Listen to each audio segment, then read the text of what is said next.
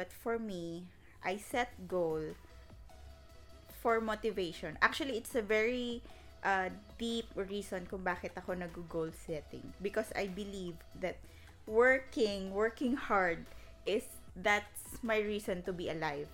Feeling ko, like, what's my purpose? So, anything, kahit masaya ako or hindi, as long as may ginagawa, I feel like I'm alive. Pero, kapag wala kang goal setting, ibig sabihin, wala akong tatrabahuhin.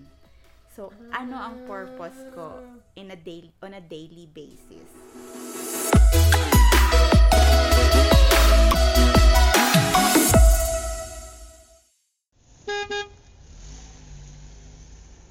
Hello everyone! This is Lane Sinag, your podcastista starter of the year, welcoming you to the Right Lane Podcast. Yay! Happy New Year everyone! Yeah! It's 2021. Sobrang excited ako sa taon na to. I don't know why, but I love the feeling of excitement. I love the feeling of relief na sa wakas, hi. Thank you. Tapos na ang 2020. Ang dami kasi nangyari sa atin last year, no? Pero there's still a lot of things to be thankful for. Kasi 2020 has taught us to be grateful, of course, I think there are a lot of self-reflection, realization, self-discovery, and 2020 has made us realize of those things na natitake for granted natin outside. Alam niyo yun, hindi ako makapaniwala na darating pala yung panahon na ipagbabawal yung hug. Nalungkot ako dun eh. Pagbabawal yung hug, yung simpleng shake hands, yung beso, those gestures of humanity. Bakit pati yun pagbabawal? Yun na nga lang yung nagko-connect sa atin. Anyway, sobrang nalungkot ako doon bilang sobrang clingy kong tao. Yung hug na lang at saka yung simple touch. Ngayon. So, anyway, thankful naman tayo na matatapos na yung phase na yun. Meron na tayong vaccine. And hopefully, slowly, magba-back to normal na rin tayo. But then, even though we will be back to normal in the next coming months, kung ano man yung natutunan natin last year, kung ano man yung na-realize natin of those reflection, of those self-discovery, we may not forget. So, this is the year to take it into action. Anyway, so moving on, hindi ko napapatagalin at medyo napahaba-haba ang aming naging usapan nung aking guest for this episode. We recorded this piece bago matapos yung taon. At sobrang nagkaroon ako ng matinding enlightenment when it comes to goal setting. And hopefully, kayo din, maiparating namin yung message nung content na I hope you stick around and finish the episode kasi sobrang daming insights. And kahit medyo mahaba-haba, sana mapagtiyagaan. And ayun, so here it is. Dahil first month ng taon at sobrang napapanahon, we're going to talk about goal setting. Ano nga ba ang goal setting? Sabi ni Google, ang goal setting is a process that starts with careful considerations of what you want to achieve and ends with a lot of hard work to actually do it. Pero paano nga ba? Are you putting yourself into a lot of pressure kapag nag-set ka ng goal? Paano pag hindi mo na-achieve? Try natin isa-isahin kung paano natin masasagot lahat ng yan. Pero hindi ako nag-iisa. I will be joined by my very special guest who doesn't want to name herself. This person, I know she is a very effective goal achiever kasi na-witness ko yan. And yun nga, ayaw niya magpakilala kaya itago na lang natin siya sa pangalang active. She's been my friend since college and till now, nagki-cringe pa din siya pag tinatawag ko siyang best friend. Hindi ka best friend. Diba? Anyway, so everyone, please welcome my best friend, Melissa. Kala mo papangalanan pa rin kita. Yikes! Anyway. Hello Ayun. sa mga followers ni Lane. Wow, meron tayong mga tatlo. Isa dyan yung nanay ko. At Tapos si ate. ate mo. Oo. Sali natin si Carmel. Ayan. Hi everyone! I'm so excited sa podcast. At first episode ako. Second episode ka. Oo nga pala. Ayan. The guest, first guest. Yan. na. First guest yun. Banamana ng taon. Hmm. Wala naman ako ibang interview hindi. Ikaw lang talaga. Anyway, so ayun nga, ang topic natin is goal setting. Importante ba yung Importante pa yung goal setting for you? For me, it's the other way around kasi. Most of the people, they want to set goal para may ma-achieve. And para may ma-achieve, para may resulta. But for me, I set goal for motivation. Actually, it's a very deep reason kung bakit ako nag-goal setting. Because I believe that working hard that's my reason to be alive. Kung hindi ako nagtatrabaho in any aspect, feeling ko, like, what's my purpose? So, anything, kahit masaya ako or hindi, as long as may ginagawa, I feel like I'm alive. Pero, kapag wala kang goal setting, ibig sabihin, wala akong tatrabahuhin. So, ano ang purpose ko on a daily basis? So, yun yung importance ng goal setting for me. For motivation and Para may trabahuhin ka. para may trabahuhin ako, may ilo-look forward ako na may kailangan akong tapusin. And to look back then na okay, natapos ko na to. Kumbaga, it's a fulfillment din na if you look back, sinabi ko yung ganito, tapos nangyari siya, nilista ko yung ganito, tapos nangyari. So, yun. Pero, I don't really count on it na, okay, nilista ko to, hindi ko siya na-achieve. Like, oh my God, ano na mangyayari sa akin? Hindi ganun. Kasi, na-fulfill ko pa rin yung purpose ng pag-work. So, ganun yung, yung, okay. Mm-mm. So, it doesn't matter kung mag-fail. Kasi, as long as trinabaho mo siya, parang ganun. Para lang may magawa ka. Oo, para lang may magawa. And, it's also important kasi, para sa akin, iba kasi ang energy ng tao iba-iba. So, merong mataas, merong chill lang, merong mababa talaga. Alam ko yung sa'yo. Yung sa akin, alam ko na rin na mataas yon. So, kailangan ko siya to put into something. Pero, pwede mo kasi siyang to put into something na wala lang. Yung, kumbaga, kaya mo siyang i-look back nang hindi mo masyadong maaalala. Yun din, importante din yun sa akin. Na kapag ka nag-look back ako, gusto ko yung proud ako. Sa sarili ko. Kunwari, may naset akong goal. Tapos na-achieve ko siya. So, if I look back at it, gusto ko na masaya ako. Like for example. Fulfilling yung fulfilling. Kasi, you can actually set goal, like anything. Like, magtatatalon ka dyan ng 100 or humiga ka ng parang 5 days straight. It's a goal pa rin naman Pero, you have to look back na proud ka ba sa ginawa mong yun? Or it's still a goal and you still work for it, pero will you be proud about it?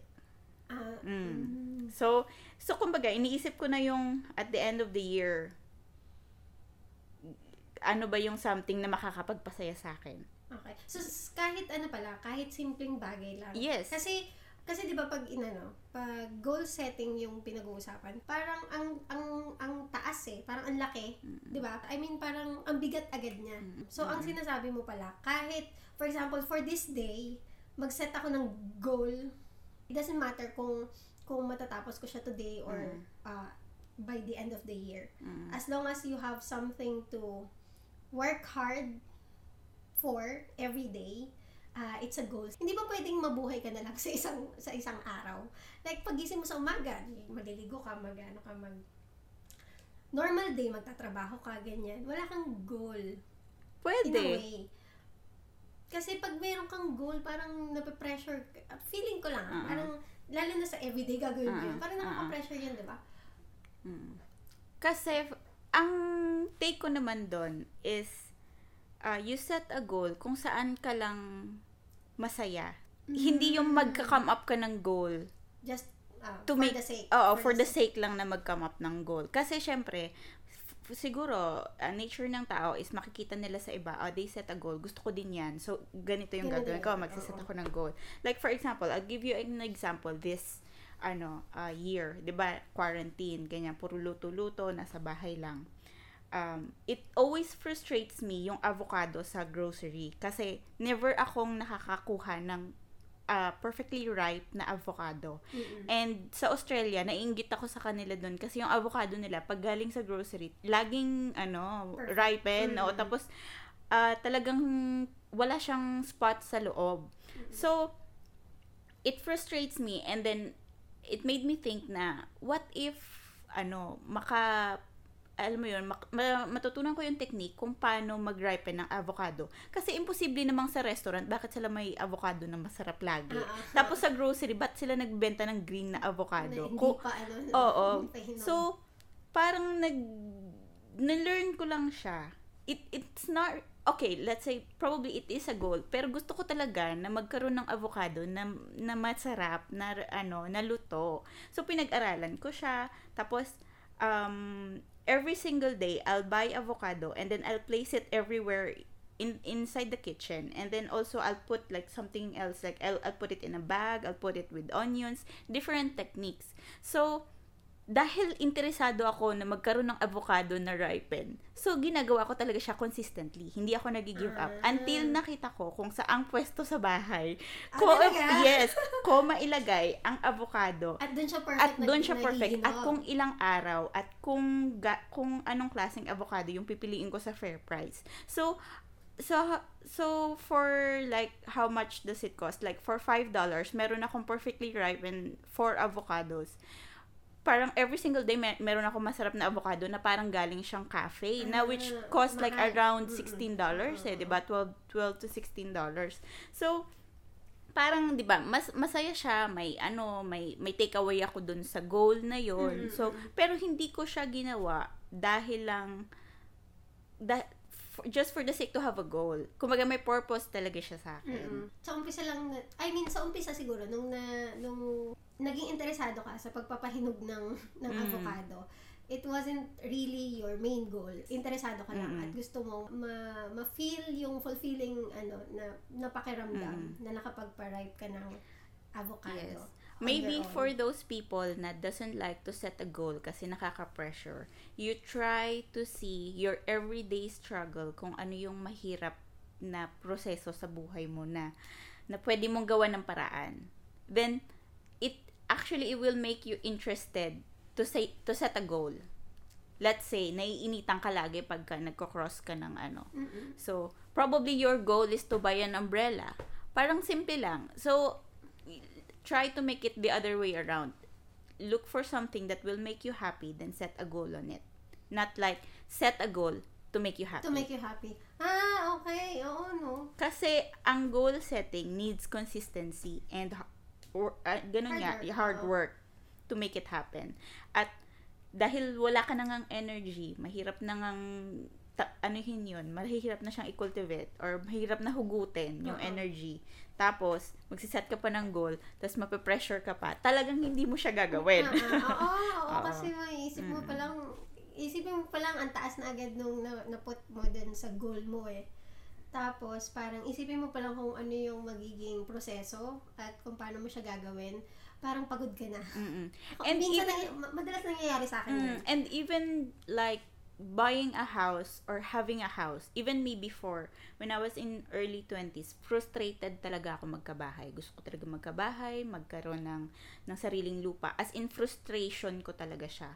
And then, I was always telling myself, like, why do I need to put, like, this kind of pressure to myself na dapat by 25 dapat may bahay na ako. Yun yung, or before 30 dapat may bahay na ako. Yun yung nagpapa-frustrate sa akin, tapos nagpapaano lang siya sa akin. Parang nagpapa-depress lang siya lalo sa akin. Oo, di ba? Kasi ang laki kasi agad eh. Di ba? Parang pinipressure mo yung sarili mo at the age of early 20s. For sure, yung kinikita natin noon, hindi pa siya sapat para alam mo yun, ipon nga lang for a month, parang hirap na hirap pa tayo eh. I mean, parang that time, we are gaining experience pa eh. Yung money siguro, depende sa tao kung gaano kagaling humawak ng pera. Pero at the age of 25, parang yun nga, isang malaking pressure pag inisip mong dapat by that age, may bahay at lupa ka na. Diba? Kung minsan nakaka-depress siyang isipin eh, kasi i-compare mo kasi yung sarili mo sa iba na may na-achieve na silang ganyan, tapos ikaw wala pa, so you wanna set a goal na dapat mag-ipon ako ng ganito, dapat may income stream ako na ganito, tapos magkakabahay na ako na kung ano yung dream ko, pero in reality ang hirap niyang abutin, tapos parang napakailap sa'yo nun. And then that time ang ginawa ko is I just let myself go na lang. Inisip ko, what if mag-rent na lang ako hanggang 90 ako? Pwede naman yun eh, 'di ba? Parang what if wag na ako bumili ng bahay, enjoy ko na lang yung pera ko. What if magtabi ako ng money for rent lang? Kasi naisip ko in the first place, hindi din naman talaga ako magsistay sa isang lugar lang eh.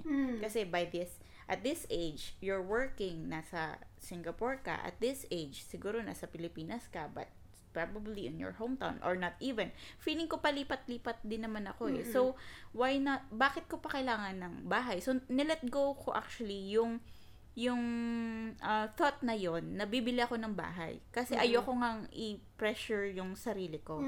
Tapos, in the end, nung nagiging okay na yung pera, yun, mas nagiging loose. Mas nagiging loose, and then mas nagiging parang effortless siguro. Mas naging effortless, at in the end, gusto ko pa rin pala talaga. Gusto ko pa rin mag-invest into something na pwede ko siyang ibenta later on, ganun. So, and also, pwede mo pa din, syempre, hindi naman tayo forever nandito sa Singapore. At least pag uwi mo ng Pilipinas, meron kang home na alam mong dun sa lugar na yun, may uuwian ka. At ano mo yun, galing yan sa pinaghirapan mo. Pero hindi na umiikot siguro yung mundo ko doon. Sa ganun. Kasi ang bigat talaga kapag lagi mong iisipin na kailangan ko matapos ng ganitong year, ganitong ganun. So, try to find a way na mas magiging loosen up ka. Actually, mas magiging maganda yung flow sa'yo. So, paano yun? Yung goal mo ng magkaroon ka ng sarili mong property is nawala. Pero it doesn't stop you from earning more. Hindi ka nag-stop dun sa so-so na okay ka na lang. I guess. Yung parang kahit nawalan ka ng goal, it doesn't stop you from like leveling up dun sa when it comes to your earnings. Tama? Ano yung naging alternative? Bakit kailangan mong parang hindi ka nagstay dun sa parang nagsettle na ako. Nagsettle ka na dahil wala ka naman pinag-iipunan eh. Okay. May story kasi yun eh. After kong i-stop yung pag-chase nung magkaroon ako ng property, after kong i-stop yun, sasabi ko, okay, enjoy ko na yung pera ko. Bahala na. Kahit anong gawin ko. So, in-enjoy ko, di ba, I traveled, shopping dito, shopping dyan, libre, ganyan, hotel. Kumbaga, inano ko talaga, inisip ko na, okay, kumbaga, dahil habang bata pa ako, gusto ko na lang din talaga enjoy. Aanhin ko yung bahay ko, good na ako, di ba? Kung saka ko lang siya may enjoy. And then, after that, syempre, you still need to pay your bills, and naramdaman ko yung freedom ng hindi ka nagtumitingin sa presyo eh. Ang sarap, parang ang sarap talaga ng hindi ka tumitingin sa presyo. Tapos bibili mo yung mga kung ano-ano. But then, kasi siguro, dahil material things siya, at nagde-depreciate kasi siya, like bags, shoes, whatever. Kumbaga, when I look back, masaya din naman ako nung nasa Pilipinas akong parang nasa bundok-bundok lang ako. Parang the same experience nung happiness nang nasa Europe ako, tapos nasa magandang restaurant, magandang hotel. Parang the same lang. Pareho lang na masaya kasi nakakapag-travel ka. Pero yung amount ng money na nasa-spend mo, mas malaki, of course, kung nasa Europe ka. Tapos, parang mas nanghinayang ako, syempre, kasi in a way, nanghinayang ko, kung tinuloy-tuloy ko yun manghihinayang talaga ako kasi I've spent so many hours and so many stress din sa work. Tsaka, mangyak-ngyak ka pa, diba, ano ng stress mo, kaka-code, oo. Tapos, mawawala lang siya ng ganun-ganon. So, you will still reflect, magre-reflect ka pa rin na ano ba yung something na pwede kong paglaanan ng pera na fulfilling. Which is, tapos nung dumating yung pandemic, wala pa rin akong plano noon. Gusto ko pa rin mag-ipon lang, tapos gumastos. Yung ganun. At kaso nag-pandemic nga, di ba?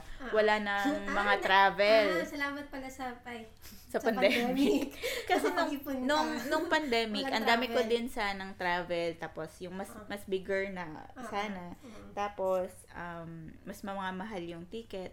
And then, nakapag-ipon ako. And then, naalala mo, shopping dun sa Taobao.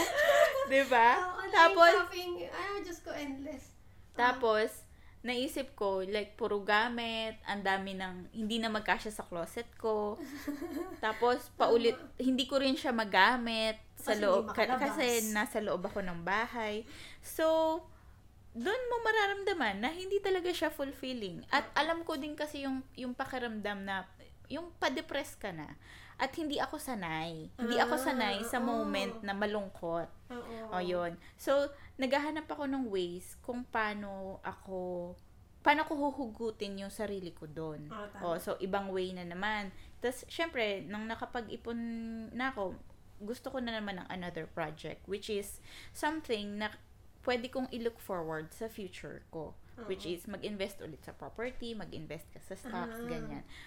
At, it gave me a reason to work harder, tsaka magtipid, at alam mo yun, iba talaga yung fulfillment na parang pang-adult na talaga yung ini-invest mo. Kesa sa shopping, travel, bags, whatever, pagpapaganda. Yun, siguro mas mabilis ko lang ma-identify kung ano yung nakakapagpalungkot sa akin. Kumaga masaya siya ngayon, pero malungkot na ako after a few years niyan eh. Pero kung may ganito akong investment or may ganito akong naipon, magiging masaya ako kasi nakikita ko siya parang every hindi single day. Hindi siya magpa-fly na lang kagaya ng travel. So kumbaga kanya-kanyang para-paraan kung paano mo imo-motivate or huhugutin yung parang little happiness mo. So ngayon, nag-give up ka na sa travel? Hindi naman. Kumbaga, lang, hindi pa siya priority. Hindi na siya priority. Oo. At the same time, ang hirap na din nakakawalang gana na rin. Kasi, yung mga, magta-travel ka dun, yung mga tao dun, kumbaga careful din sila. Ayaw na din nila ng ibang tao. Oo. Ayun. Instead, na-enjoyin mo na lang, kasi na-enjoy mo na eh. I mean, nanggaling ka na sa stage na yun. And, yun, na-feel mo na hindi pala din siya ganun. Yung happiness, hindi magtatagal. Pag ina-enjoy mo lang yung pera mo ngayon, when you're living the day, hindi pa rin siya papantay dun sa ang na-achieve mo at napag-ipunan mo is property na alam mong nandyan, alam mong permanent, na pag inilabas mo yung pera mo doon, meron kang na-own, parang lupa, pangalan mo yung nakalagay doon. Parang ganun, di ba? Comparing to mag-iipon ka sa pagta-travel, pag nilabas mo yung gastos mo doon, alam mong hindi na siya babalik eh. Pero masaya pa din. Magkaiba na lang saya. Siguro, hindi lang, wag ka lang masyado malulong sa ganun. Kumbaga may face ka lang na kunwari 1 year or 2 years. Enjoyin mo yung pagta-travel, and then after that, mag-save ka na. Kasi siguro, kakabasa ko din ng mga yung parang their regrets in their 40s and 50s. Oo. Oo. Ano yung maa-advise sa akin ng mga 40 years old, 50 years old. And then they'd always say, don't work too hard and save. Don't work Too hard. But save. But save. Save your Okay. money. Okay.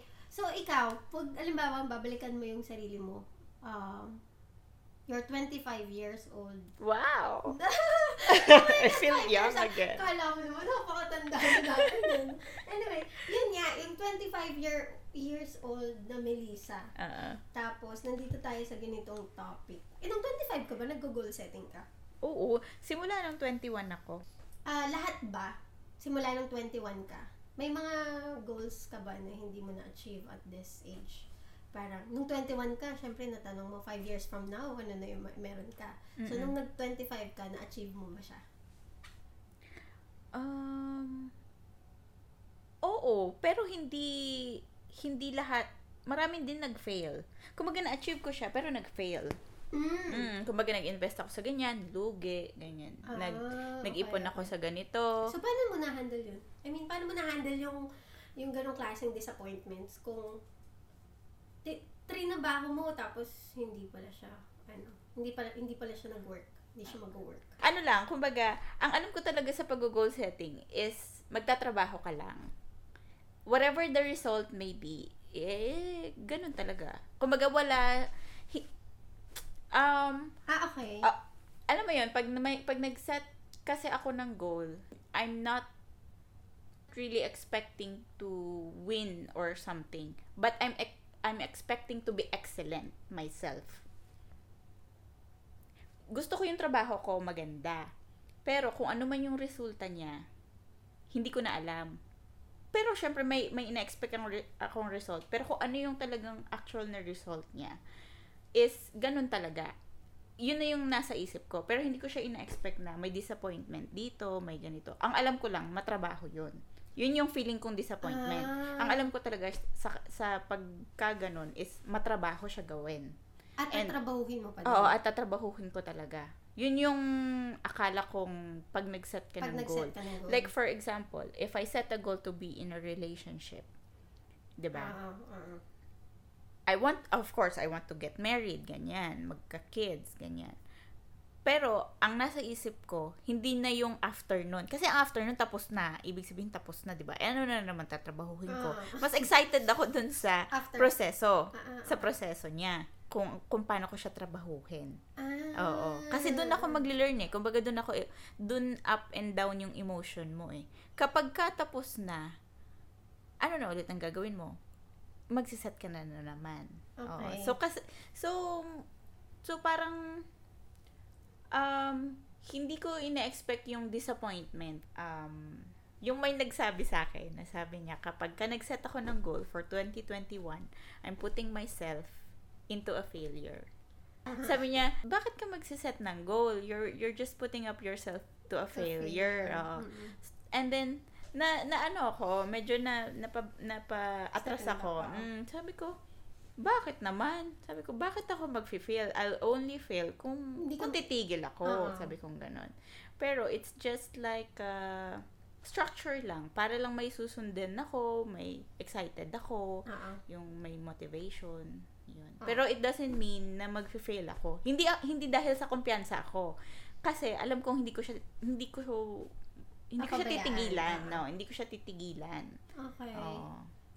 So, ayun, siguro magandang din yun. Magandang parang enlightenment ba tawag dun? Na pag nag-set ka ng goal, it doesn't mean na sinet mo na yan, sinulat mo na kung saan man, mangyayari siya at the end of that. Kung may timeline ka man dun. Hindi siya mangyayari kung wala kang ginagawa. Totoo. Kasi, parang, yun nga, halimbawa na lang yung, yun nga, pagiging in a relationship. Naalala ko ng bata, pag may mga essay, di ba? Diba, high school. Who's your crush? How do you see yourself in 10 years? Ganyan. So, syempre, nung time na yun, goal setting na yun eh. Diba? Isipin mo na, meron ka ng family by that time. Siguro kasi, 16 ba ako nung high school? Oo, 16. Tapos, pag nag-26 ako, naisip ko na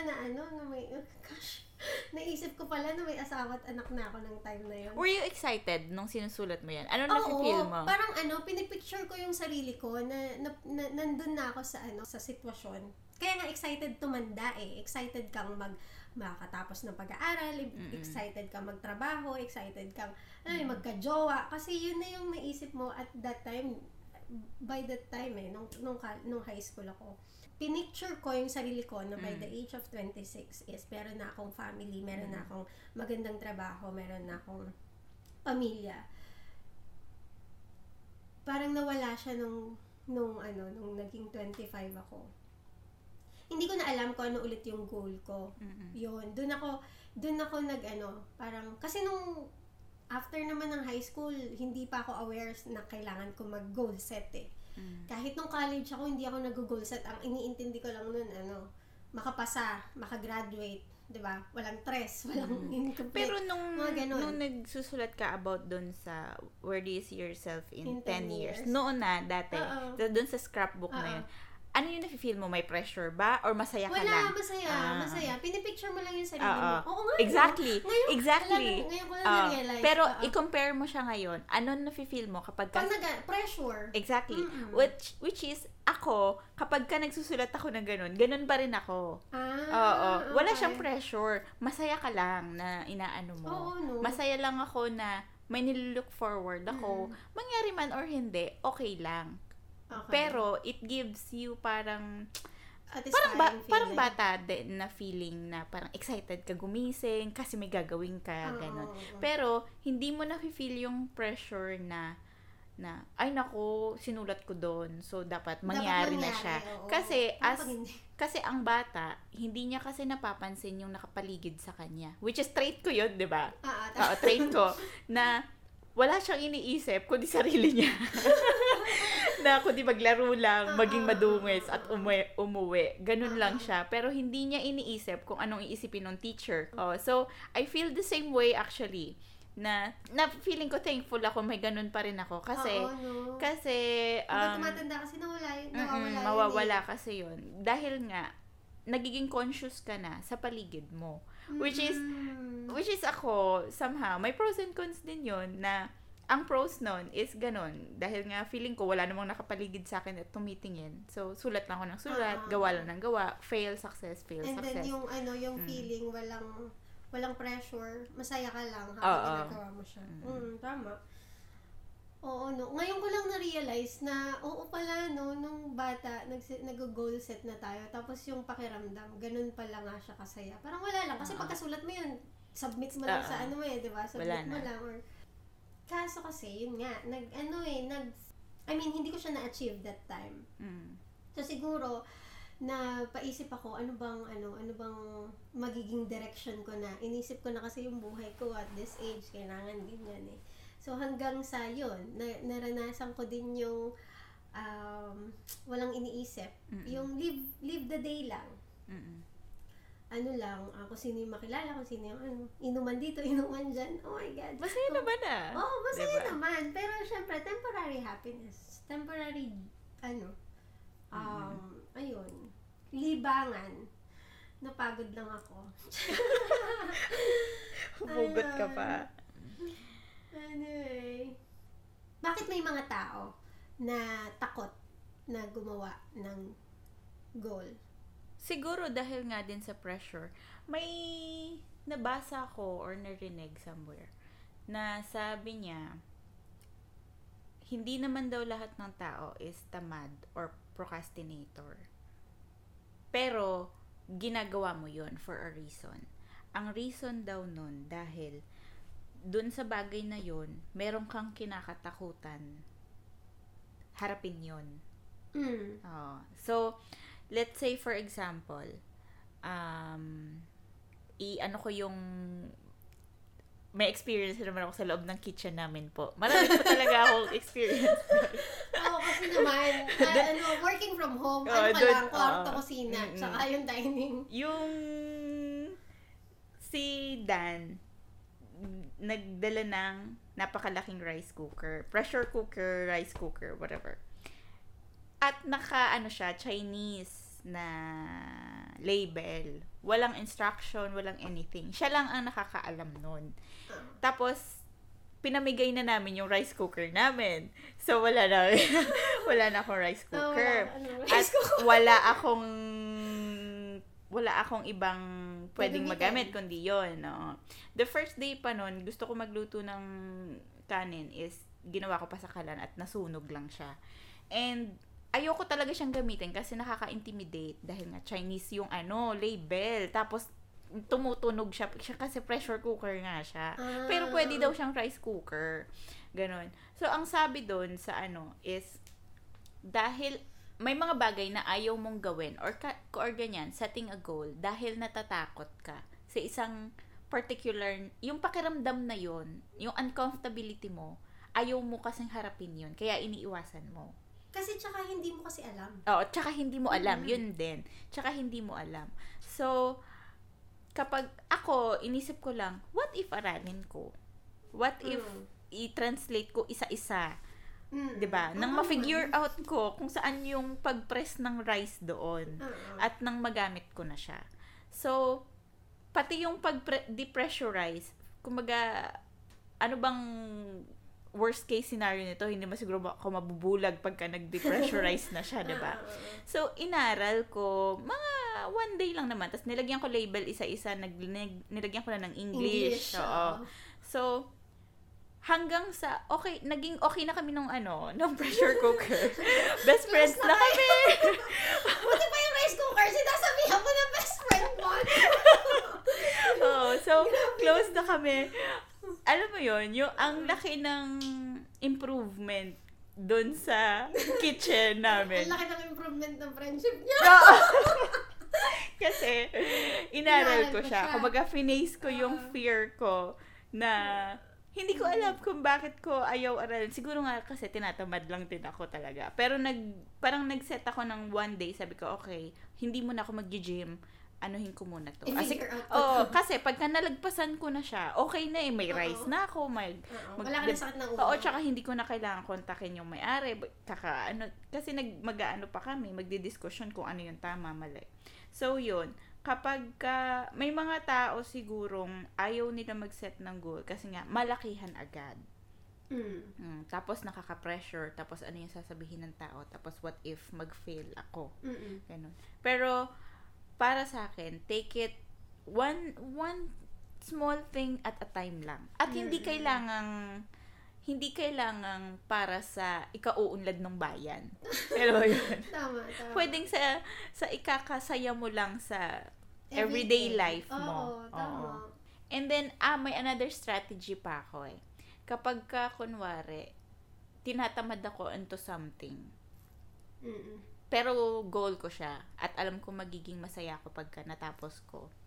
Lagi kong iniisip yung mga past na goal ko. Kung ano yung pakiramdam.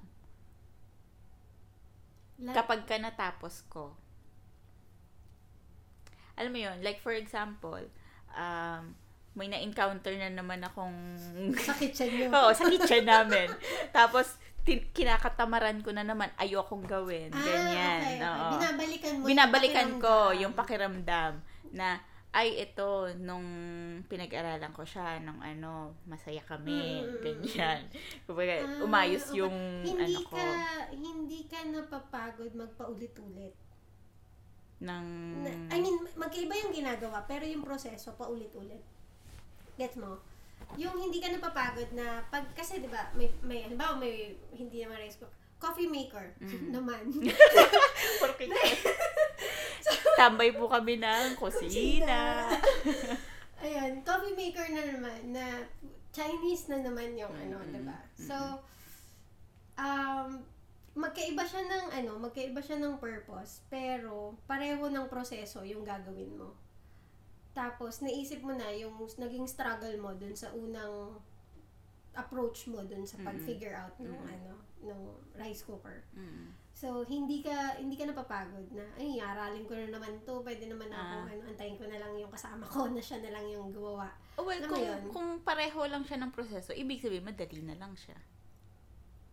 Diba? Kasi Mm. napagdaanan mo na eh. Kung Napagdaanan mo na. it took you one day dun sa rice cooker kasi Chinese ganyan-ganyan. O di, syempre, kung Mas kung madali. paano mo yun ni-research, ganun din yung gagawin mo. Mas madali, baka half day na lang. Oo. Okay. Oo, tama. Kumbaga, ang iniisip ko is, partly din is yung benefit nun kapag nagawa ko yung Nagawa mo task na yun. Natapos mo na. Oo. Naglo-look back ako kung ano yung mga ginawa ko before na mahirap, na nalagpasan ko. Tapos okay. ang pakiramdam nun, yung pakiramdam ko nun na parang ang hirap nun pero nalagpasan ko. So ibig sabihin ito din. Yun. Tas kung ano yung excitement ko nung nalagpasan ko yung struggle na yun. Tapos Okay. so sa bagong goal, isipin ko, okay, so ano ba yung dati na ginawa ko na ganyan? Na feeling mo hindi mo kaya. Oo. Yun din, isa din. Tandaan mo yung time na yon na nag-succeed ka. O, kunwari, nalagpasan mo or na-promote ka or something. Kumbaga, namnamin mo yung feelings. Kasi, magagamit mo yun sa next mong goal. So, for example, may interview process ka or meron kang ina-applyan na something or meron kang promotion na may mga exam or whatever. So, 'di ba nag-struggle ka pero nag-succeed ka or nalagpasan mo. So, you look back dun sa time na akala mo parang yun na yung pinakamahirap of all. Tapos meron na naman. Tapos you look back nung natapos mo yun, ano yung pakiramdam? Okay. Ngayon. Tapos nung nawala na siya sa list mo, 'di ba? Parang ang gaan na. So yun yung gagamitin mong motivation na i-start yung bagong task. Bagong task. Oo, tama. Para hindi ka maubusan ng motivation kahit hirap ka na dun sa kung ano man yung struggle na bago. Tsaka para excited ka gawin. Kasi na-feel mo na ulit yung ay, nung natapos ko to, hayahay na ako eh. So, ito tapusin ko ulit. Tapusin ko na lang para makapaghayahay ka na. Oo, yun. Oo nga, no? Oo. So, kailangan mangolekta ka ng madaming, hindi naman kailangan. Hindi naman kailangan madami, pero kailangan mangolekta ka ng ganong pakiramdam. Kasi, para ma-remember mo siya palagi. May mga tao kasi talaga na, di ba, goal setting.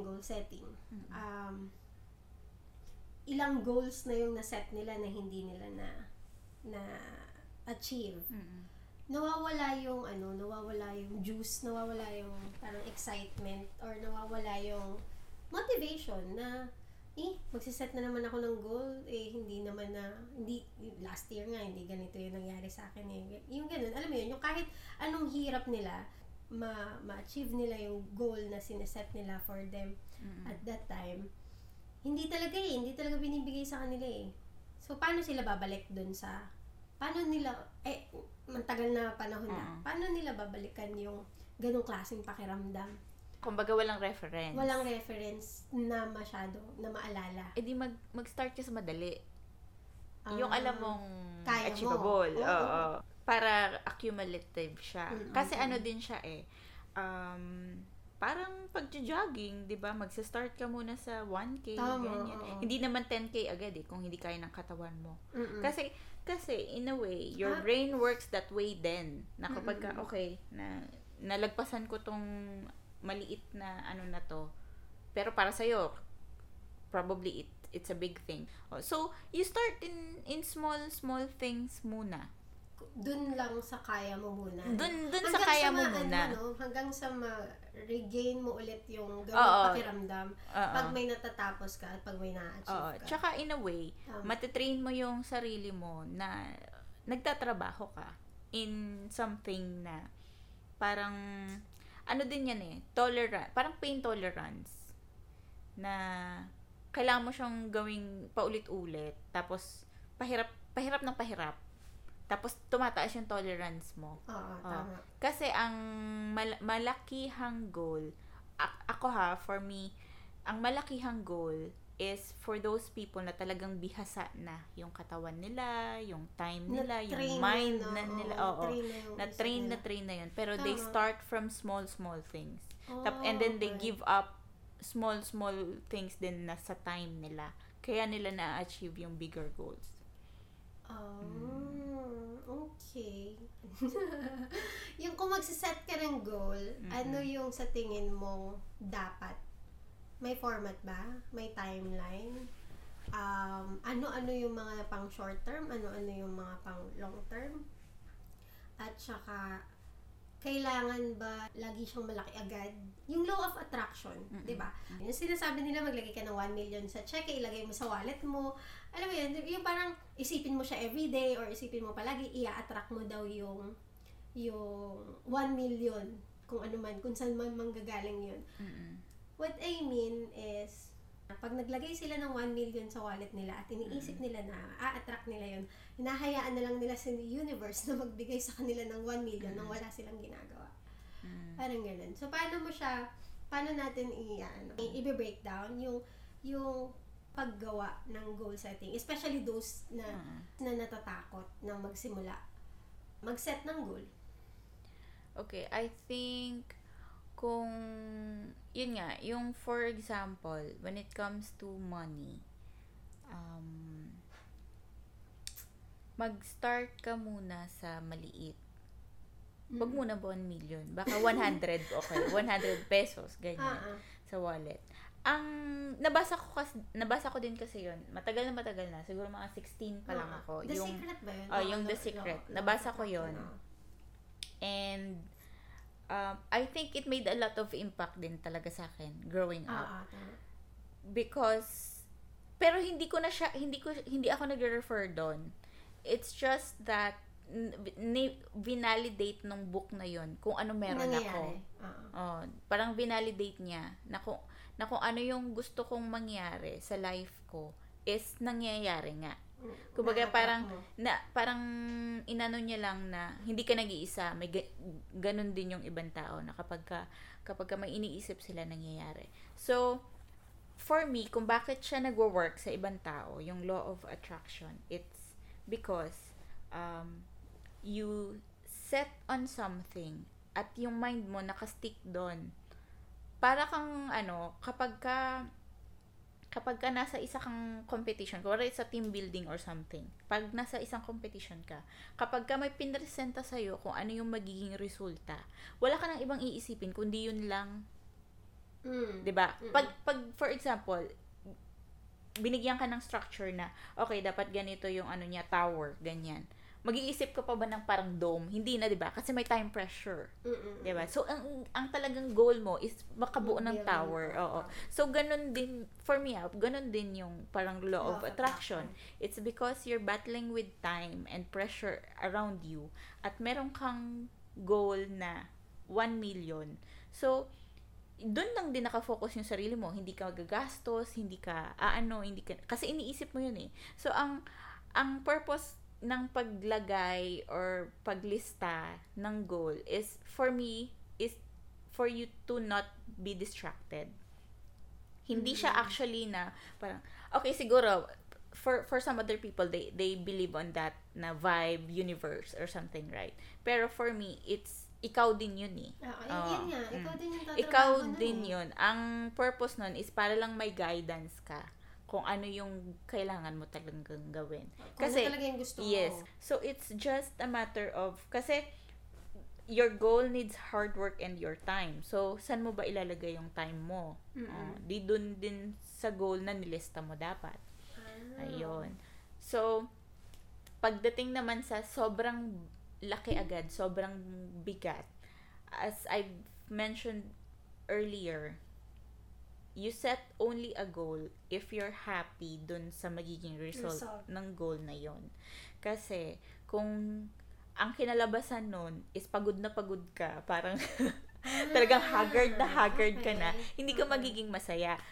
Pero kung feeling mo talagang kaya ko to, yung ganun, kaya ko to, magiging masaya ako sa ganito. Hindi yung tipong yung parang yung bundok na aakyatin mo, yung tipong medyo fresh ka naman pagdating dun sa tok-tok. Hindi yung talagang pagod na pagod ka na, tapos hindi mo na ma-appreciate yung view. Okay. Yung ganun. So you are looking at the process, hindi dun sa mismong goal. Meron kang goal, pero hindi ka excited dun sa finish line. Hindi ako Excited ka dun sa journey. Oo, Yun, dun. yun din. Ay, nako, buti na-open mo yan. Kasi ganyan ako usually. Pagka may siniset akong goal, iniisip ko kung kaya ng energy ko Okay. at ng oras ko ng ganyang age. Oo, tama. Kinakalculate ko muna. Kasi kapag for example, hindi naman kaya ng oras ko, kahit gustong-gusto ko siya, pero hindi kaya ng oras ko, wala akong ma-give up na time para doon. Para dun. Tapos, kahit na, let's say, may budget ako for that. Pero, parang feeling ko, struggling talaga. Okay. So, aanuhin ko, wag na lang. Parang, iba na lang. Ganon. So, dun papasok yung priority. Kung priority ba yung goal na yun na kahit gustong-gusto mo. Kung ano yung gaano ka-importante yung goal na gusto mo at may kailangan kang i-give up dun sa iba mong napagtuunan ng oras at panahon. Siguro, more on realistic ka dun sa goal na yun. Like, for example, yung about sa promotion, yung maging team lead, maging manager, siguro kung single ako, pwede. Maganda din naman siyang goal kasi magandang i-experience yun na for example, you're managing a department, curious din ako dun kung kaya ko talaga. Okay. Ganon. Kaso, yun nga sabi mo, kung priority ba siya. Ang mangyayari kasi nun is, pwede ko siyang iset as goal, pero paano yung personal relationship mo, tapos personal time mo. So, gusto kong i-assess yung sarili ko na may time ba ako sa ganun. Kaya ba ng energy ko yon? Both. Na maging successful. Ganun. Yung iba kaya nila. What if, iba naman ako. Tapos may personal time pa ako.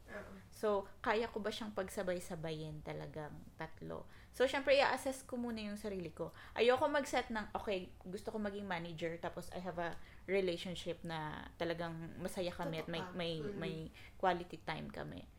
Tapos, pag nag-fail ka, nagtaka ka pa. Syempre, parang you have to be realistic na gusto mong iset yung both na yon. Tapos, isipin mo, nag-fail yung relationship mo, ay pinapabayaan mo. Tapos, nag-fail yung team mo, nandun ka sa karelasyon mo. So, realistic ka lang na hindi mo kaya talaga. hindi mo talaga kaya. Kahit gusto mo, hindi talaga ganun eh. I mean, tsaka yun, hindi rin nga siya priority. At tsaka yung balik tayo dun sa pakiramdam, will it make you feel fulfilled ba? Pag nandun ka sa posisyon na yun. Diba? It's just an status eh. Oo. Oo, tama. Ang galing. Ang dami nating napag-usapan about sa goal setting. Pero, ang galing nga. Ang daming tips dun. Tsaka, eye-opener kung paano ka talaga, kung paano mo titingnan yung goal setting as a very exciting activity para sa'yo. Hindi siya something na napakabigat. ikaka-pressure mo at mabigat. Actually, nung una, hesitant ako na sabihin to or ganito yung topic natin. Gusto ko sanang palitan. Oo, kasi I mean for me kasi hindi talaga for everyone yung pag-goal setting. At feeling ko, mape-pressure lang yung lahat ng tao na mag-goal set. Oo. At ayoko, kahit ako sa sarili ko, ayoko yung pakiramdam na yun. Kasi, for me, dapat ina-enjoy mo lang yung lifetime mo eh. It's about enjoyment actually eh. Hindi talaga yung parang nag-uusungan yung ganon. Hindi ganon eh. Gusto ko yung ina-enjoy mo lang. So para sa akin, yung goal setting is just a way of me motivating daily living, ganun lang. Kung may takeaway man ako sa napag-usapan natin is you don't set a goal for the sake of just setting a goal or for the sake achieving something na malaki agad. You set your goals for you to have a purpose. At for you to have something to work hard for. Yes, exactly. Diba? And for you to live every day na hindi ka buhay lang at Yes. hindi ka tatayo, maliligo at papasok lang, di ba? Meron kang pagtatrabahuhan, which is yun yung sarili mong fulfillment dahil may sarili kang goal. Ayun. And then, if you set a goal too high, tapos you don't start to work on it, anong purpose nun? Kasi, ang purpose nga ng goal is for you to start to work working. on it. Oo. Oo. Tsaka, I believe, Ay, banta. I believe ang mga, children.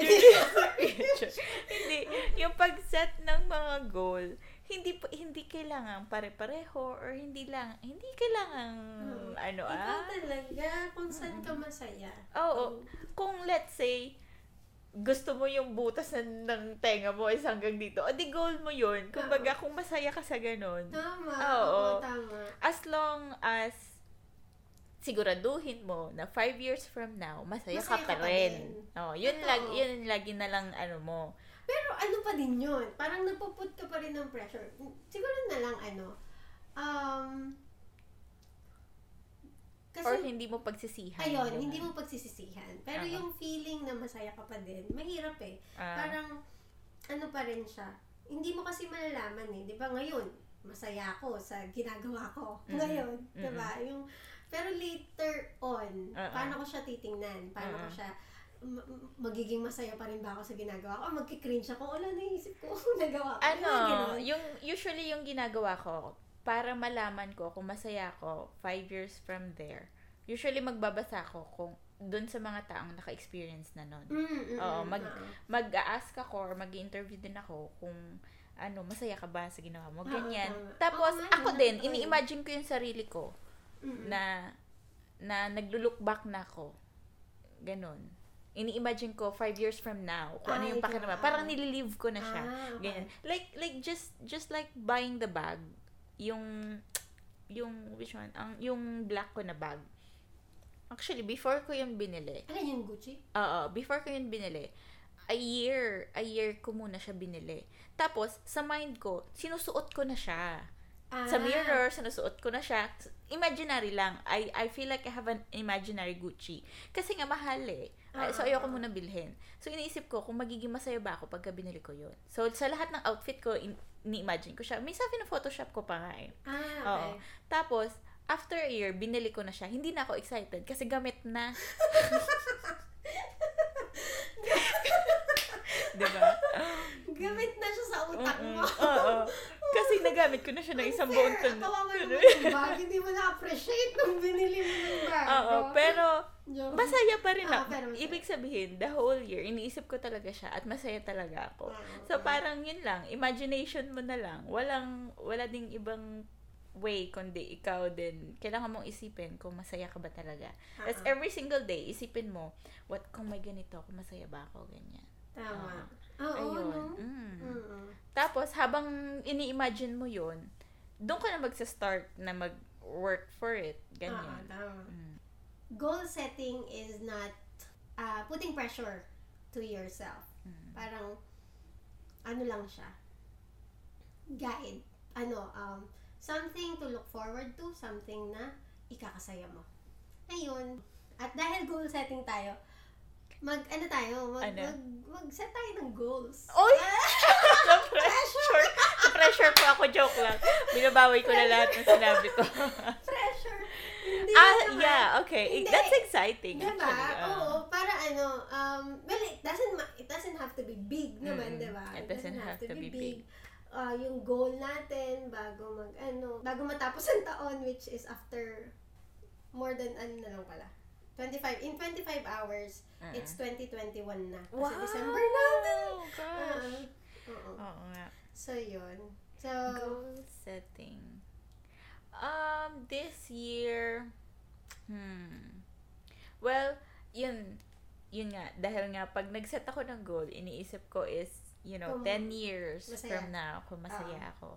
Which is, for me talaga, I feel like, kahit independent ako, feeling ko, magiging masaya ako kung may partner ako. So, I'll work hard on it. And, mas kailangan kong matutunan kung paano mag-i-integrate ko yung sarili ko. Not just like, parang ganito, parang on off, okay lang na may kasama, pero okay din yung wala. Tama. So, mas okay din siguro na talagang need ko na siya.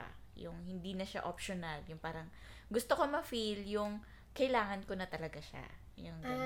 Ay, Oo. talaga. Which is, saan mo huhugutin yun? Pahingi po. Oo. Yung- Okay. Yung maging less independent. Napaka less independent. Less Pero independent. mahirap din siyang gawin. At syempre, yung pride mo, kailangan mong ibaba. Well, in a good way naman. Kasi Mm.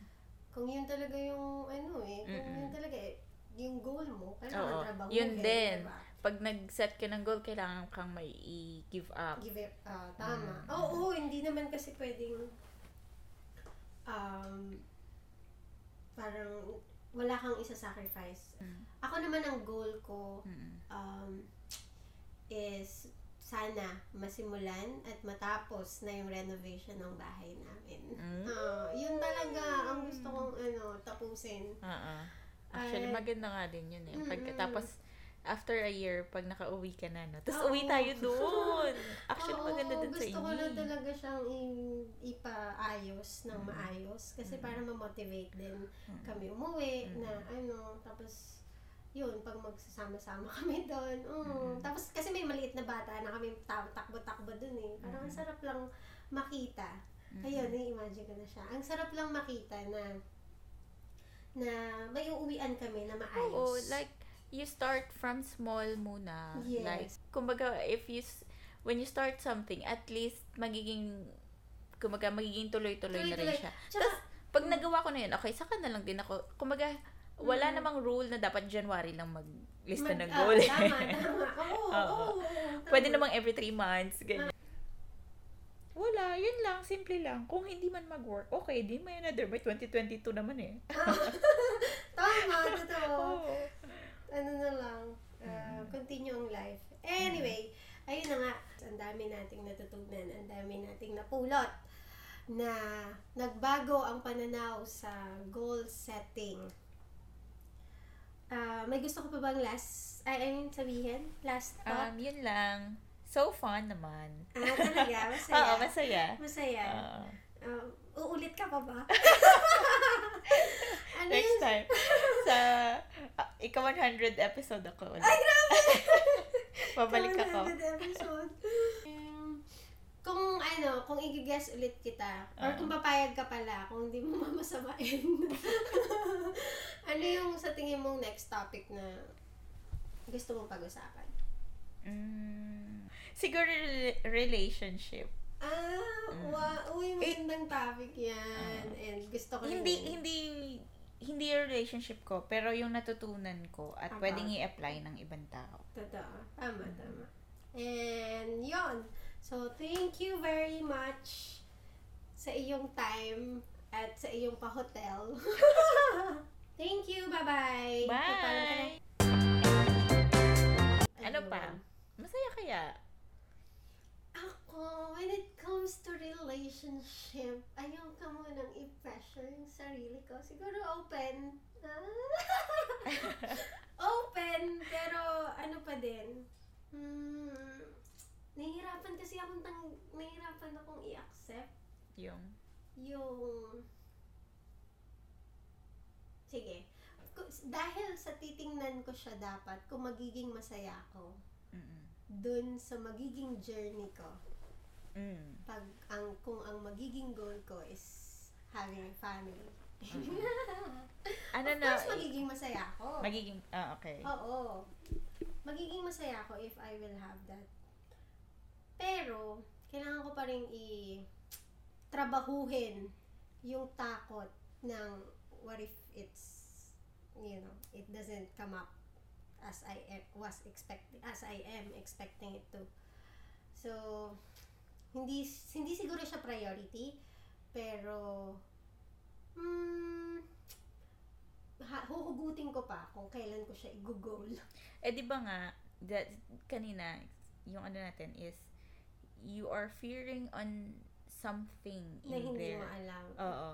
Kumbaga may takot ka dun sa bagay na yun, kaya ayaw mo siyang harapin. Which is ano yun? Of course, takot ako mag-fail. Yung kumbaga mag-break Yung marriage. mag-break yung marriage? Oo. Okay. Doon ako mismo takot. At doon ako, well, kasi wala pa rin ako masyadong, ibang topic na to, ibang podcast na to. Anyway, Cut mo na lang. cut na yun doon.